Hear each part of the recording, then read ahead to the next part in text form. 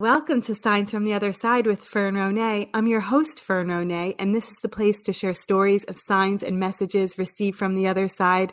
Real quick, before we get started, if you enjoy reading about signs and if you enjoy fiction like Bridget Jones and Sex and the City, you might enjoy my books, Better in the Morning and Better Believe It. And if you like this podcast, please be sure to rate, review, and subscribe in Apple Podcasts and tell a friend too. Thank you so much for listening, and on to the show. Brianna Remus is the author of Walking with Fear, an exploratory guide to conquering your fears and living your most fulfilled life. She has 2 master's degrees and is currently a doctoral candidate in clinical psychology. She also documents her fiction writing journey on Instagram and her YouTube channel called appropriately Brianna Remus Books. Hi, Brianna. Hi, Fern. Very nice to talk with you today. I know. We've been friends for so long on social media. It's so exciting to finally be chatting live. I know. And I love that our interest with books has just created an awesome friendship. And now it's going even further. I'm just so excited. Yes, me too. So we met because in addition to everything else you do, you had a popular book reviewing blog. You were a book reviewer and you reviewed Better in the Morning, and we connected. And then when your book came out, I was so honored to read it before the release and provide a blurb. And now it's such perfect timing that we're talking because, you know, while every episode is pretty much evergreen and can be listened at any time, while we're recording this, we're in the middle of a global pandemic, and your book is about fear and overcoming fear, and it could not be more appropriate. So I know. Talk about timing. God's timing is always perfect. It's in your book. I obviously read it last year, but I read it again before our chat, and it's just so relevant and so helpful and so useful no matter what's going on, because we all have fears. Mm-hmm. So it's just perfect. If you could talk a little bit about that book. So that's your debut book. Yeah. So Walking with Fear kind of stemmed from my love, obviously, of the field of psychology and my own anxieties, actually. So in the book, I talk a little bit about kind of what I describe as monumental fears. And these are the fears that really shake us to our core, and they can happen obviously from a variety of different situations. And so this book really came about when I was faced with one of my own monumental fears. And when I was younger, I had actually experienced child sexual abuse. And as a doctoral student, I was providing care to children who were also sexually abused. And so every single day I was walking into work and I was faced with all of these reminders and all of the fears that were associated with what I had experienced when I was young. And so that's where the love of this book really started out. And I just talk about a lot of the different steps and the different tools that I have used and taken from my own treasure chest from what I've learned with being in the field of psychology. And I applied it to basically what what a general person would maybe need. So it's not like a therapy book, but it's a book for anyone who experiences fear that inhibits them from living fully. Yes. What I got a lot out of your book was that fear is normal. You know, it's normal, if we're allowed to use that. Yeah. You know, that's an okay word to use because everybody has fear. But and some fear is healthy, and that's good. It keeps us from being eaten by lions. But when it inhibits your ability to become the person you were meant to be, basically, you have to work on it. And there's no reason to suffer and not enjoy life. And you provide such useful tips, a lot of journaling, which I think is so helpful. And I think it's so interesting that you experienced what you experienced as a child, and your family was very, you had wonderful parents, and you went on to live a very successful and productive life. But then you were doing this, and it kind of all came back. And I feel like that's an interesting thing about fear and about the things we experience, that you can achieve certain things and live your life, but then if you haven't worked through those things, they'll come back. Is that right? Yeah, absolutely. And I would even say that from my perspective, one of the things that I talk about in the book is my relationship with God, and not from like a religious perspective, but more of a spiritual perspective, in that I think that fear is part of our lessons that we learn throughout our lives as humans. And so, the most profound emotions that we can experience, right, if we're talking about the spectrum, is intense happiness or ecstasy. And then the other side is obviously fear and terror. So with that being said, I think that sometimes when we're not or if we're not willing to kind of face those fears head on, or those lessons, they're kind of like buried in the mud of the fear, they're going to present again. And so that, I think, is kind of what happened to me. Is I was being presented with an amazing opportunity, having worked with these kiddos who experienced what I had experienced. I was being presented with an opportunity to either run away from the fear again, or to face it head on and get the help that I needed in order to be the best version of myself, and also to be the best clinician for my other patients. So definitely, it can definitely come up again, for sure. Yes. And it makes me think that sometimes when I'm reading something or watching something and I'm like, I can't watch or read this, it's triggering something in me, means that I have to work on that. What is it that it's triggering? Yeah, it's definitely self-exploration, for sure. Yeah. And it's scary to do the self-exploration, but it's also scary to live constantly like that. So it's to come out on the other side, it's worth it. For sure. 100%. Yeah. Your relationship with God, I don't want to give too much away, but people should read the book for so many other parts of it. But the process that you went through from traditional religion, fear and shame, to atheism, to where you ended up, is so amazing. And if you could talk a little bit about that. Yeah, definitely. So just a brief overview. It won't spoil like anything in the book, but part of my situation is, after the sexual abuse occurred, it was a one-time incident. My paternal grandmother was very, very strictly religious. And so I remember her visits when I was a child. And one of the things that she would often preach to me is my body is God's temple, and not to, I guess, dirty it, if you will, by engaging in premarital sort of like sexual interaction. So having experienced sexual abuse, I was like, oh no, this means that God doesn't love me anymore, because I wasn't able to get this person off of me, even though I was a child. But that's how a child's mind thinks. We're not advanced enough at that point to fully understand. And so very quickly, that situation turned into chronic anxiety. So I thought, based on her teachings, that I was going to go straight to hell, that because I had engaged, not willingly, but still, in this sexual behavior before being married, God didn't want me anymore. So I spent so many years riddled with anxiety, nightly panic attacks, thinking that I was, not worthy of God's love, and I was going to go straight to hell. And then it got to a certain point where I really pushed against that, and I pushed against religion, and I pushed against God. I got very angry, which, again, another emotion that stems from fear. And from there, I just said, well, heck with it. I'm not going to engage with this anymore, because it makes me feel so bad. So that's where I kind of turned more to the atheism and went on my little rebel path. And then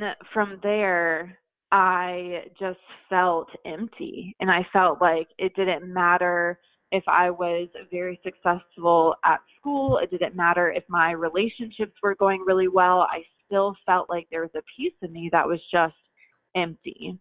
And so I didn't let my family know, but I started to do a little bit of soul searching. I started to pray a little bit more and just talk to God without the confounds of like church or any sort of organization. So a couple of years went by with that, and then I hit this, what I call or refer to as rock bottom. And that's when I was faced with this fear by providing care for these children. And I was seeing, these sexual abuse stories every single day. And it got to a point where I was about to walk away from, at that point, 7 years of graduate training. Like, wow. Forget about undergrad, 7 years of graduate school.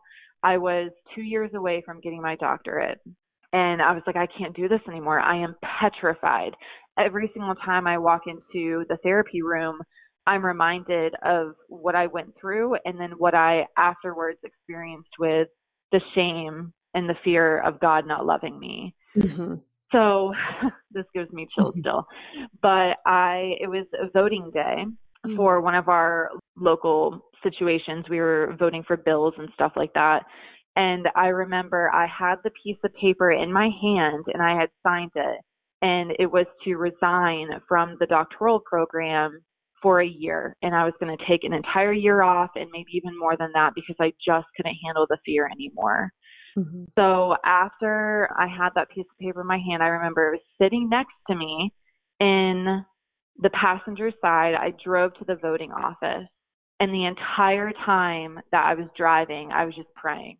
And this was like the first time that I had really experienced that really intense need for God to answer my prayers and just give me some sense of direction of what I should do, because I was still very conflicted. Obviously, I have like loans and a family to care for and all of this. So I just said, please, I need you to quite literally slap me in the face with what I need to do. And I'm not a very subtle person. Subtlety doesn't work well for me. So I prayed directly to what I needed in that moment. So I get to the voting office and I'm still a nervous wreck because tomorrow I'm going to be turning in this paper that's going to change my life forever. So I hand over my photo ID to this sweet elderly lady who's, taking all of our information down. And she says, "What a beautiful signature you have." And I was like, okay, that's interesting. And she hands me back the ID, looks me right in the eyes, and says, "Here you go, Dr. Brandon." And it was the most profound. I'm like covered in chills right now. It was the most profound moment of my life.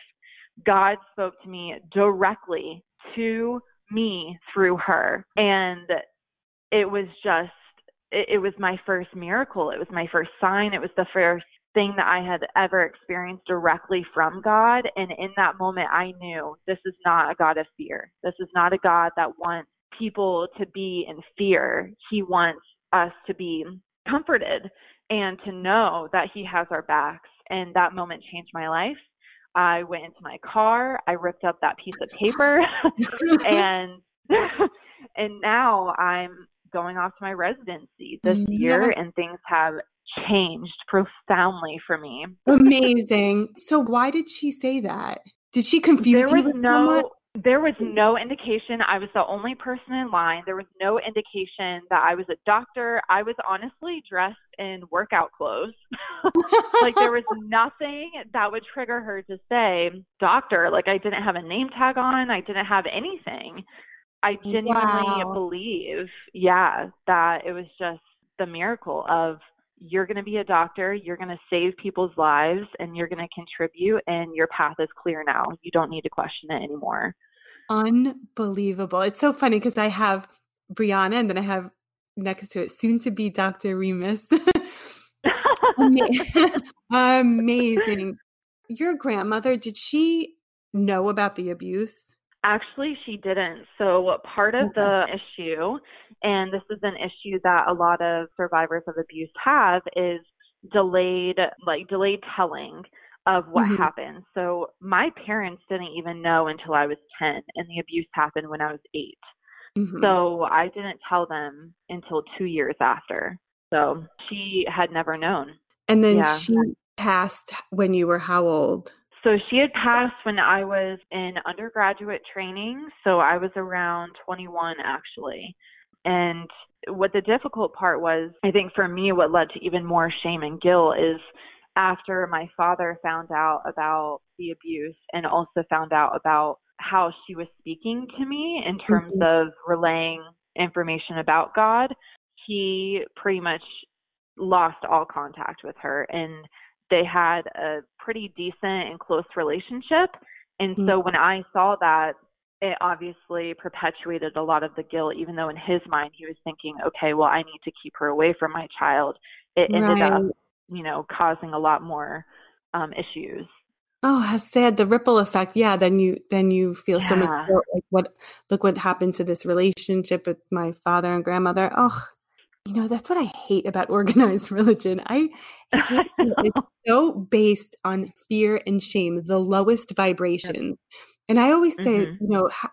I picture God as, so many people picture God as this like old white guy with a beard and he's like getting low. And I picture God as like, I don't know, like he has like a purple boa and he's like shaking it in my face and he's like, cheer the hell up. Like God is funny and warm and makes you feel loved Yeah. and okay. And that's Mhm. that's how so many more people, especially organized religion, should teach that God is, that it's complete Mhm. love makes you feel accepted and safe and okay. And you can laugh Mhm. and you can have fun and you're fine. I love what is that called in the beginning? The acknowledgments where you say to your grandmother, I Mhm. understand your heart now. I think it cleared up a lot of things for me because knowing more about my grandmother's own history and a lot of trials and tribulations that she went through, the way that she turned to God and God became like 100% her sole focus. And she went down that rabbit hole of fear. I understand when you get lost in that, just Mhm. like I did, it was in a different way, but fear breeds fear. And that's the issue, exactly what you're speaking to with these different organizations just talking about God and how your relationship has to be a very specific way and you can't commit sin and all of this sort of stuff. It's just silly, honestly. And it's Mhm. not bringing people to Him, which is exactly the only mission that we have, right? Is to live a life Mhm. through love and through God. And that's literally our only mission. So, Yes, yes, we're all trying to get back there, trying to get back to that place right.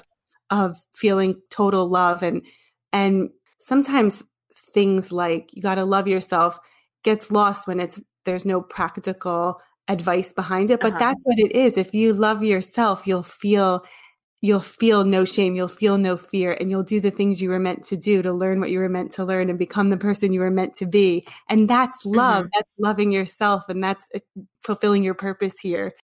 Do you think she has sent you signs, or have you received signs from anyone else?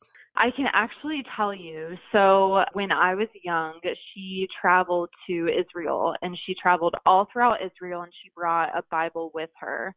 And I remember receiving that when she came back because she actually brought the Bible for me. I was her second grandchild by like a couple of months. Oh. And so she had written and like journaled in the front part of the Bible, and I had not touched that since everything had happened, right? So it Mm. kind of just stayed in a box buried in one of my parents' closets. So recently I've been revisiting the idea of reading the Bible and just becoming more acquainted with his word. And so I started out by reading just a normal teaching Bible. And then I thought, you know what? I'm curious. So I grabbed the Bible from my parents' house and I was shaking because again, this is, another trigger. And I sat on it and I let it kind of just sit on my bookshelf for a little bit. I think about 2 weeks went by and I just had this feeling one day. I woke up and I just had this feeling of forgiveness wash over me.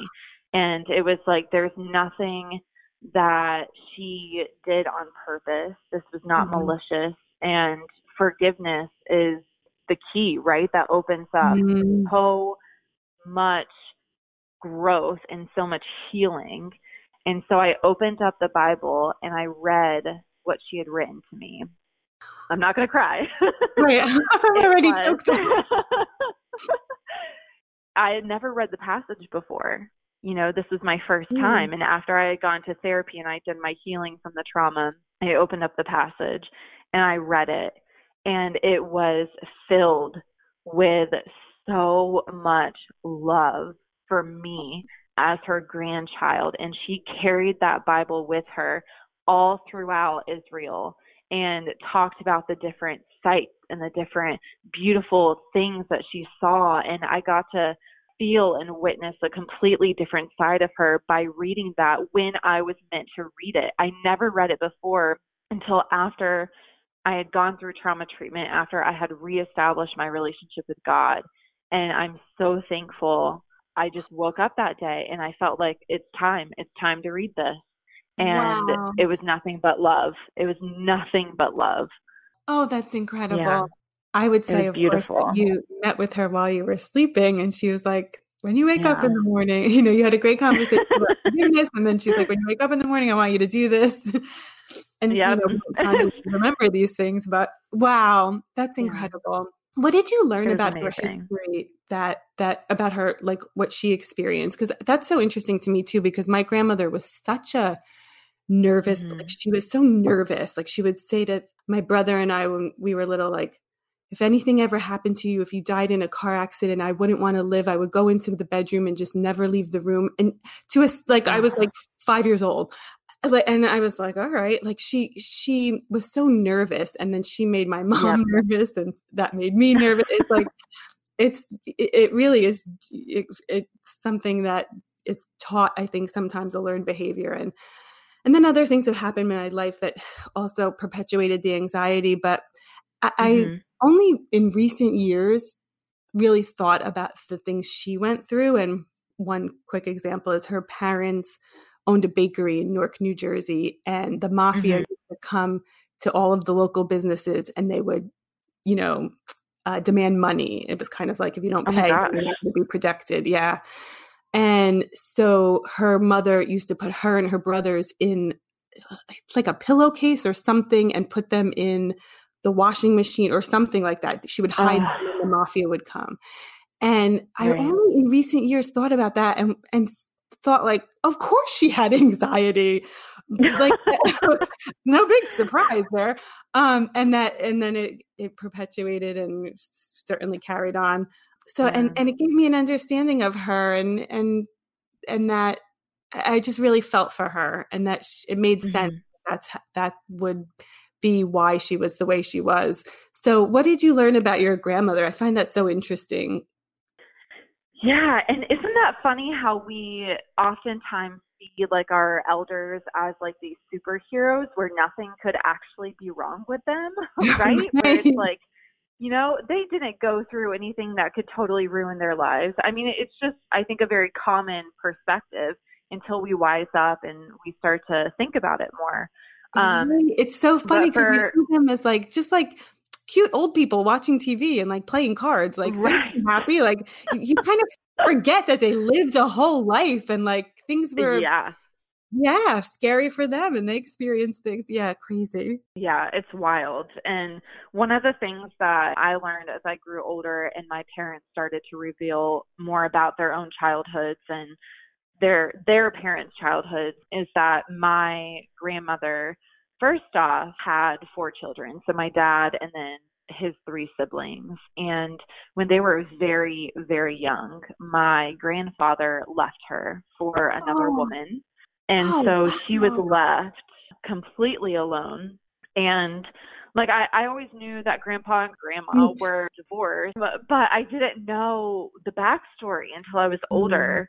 And so after learning more about that, my dad talked to me more and more about what it was like. She had to work 2 to 3 jobs, and she was raising 4 children on her own in the 80s, which was, all the kids were wild. Right. It was the 70s and 80s. And she turned inward instead of trying to date or trying to find a new partner. She really turned inward. She focused only on maintaining her religion and then also making sure that she was raising her children to the best of her ability.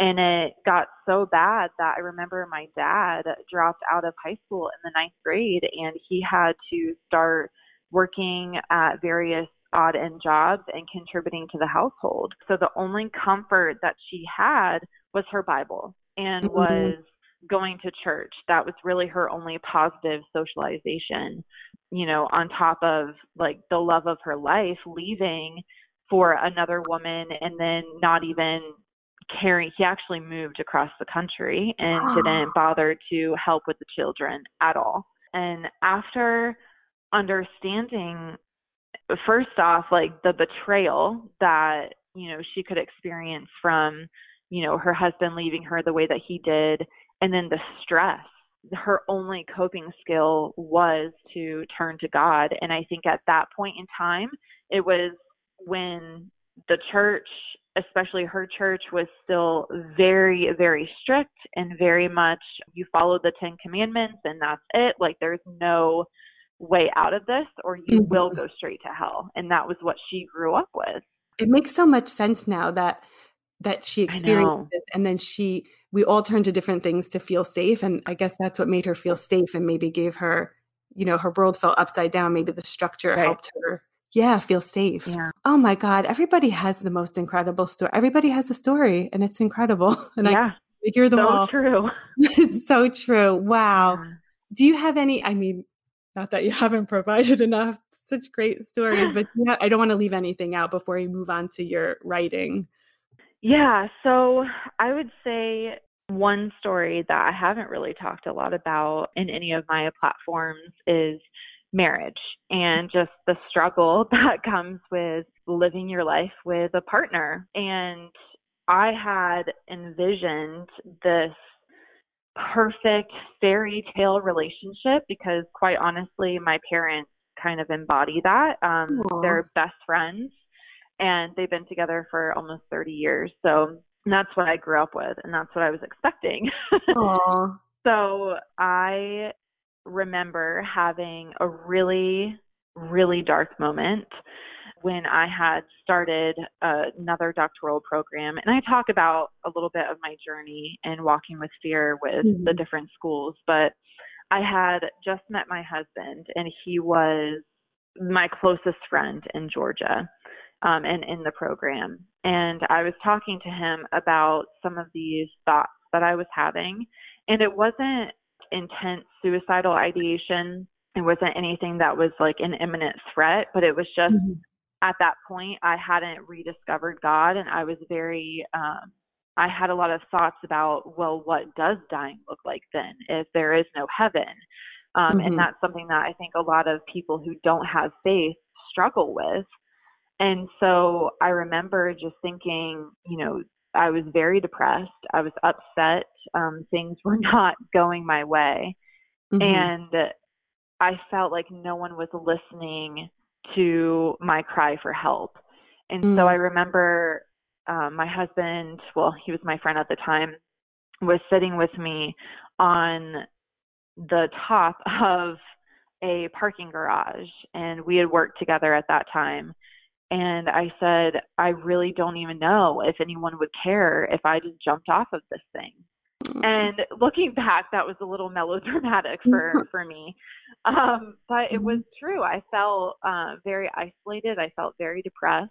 Yeah. And I remember he just looked at me and he had this look in his eyes that I can't even put words to it, but it was just, I knew that this person was like shoved into my life for a very big purpose. And he looked at me right after I said that and he said, please don't do it. I would die. And it was just like, okay.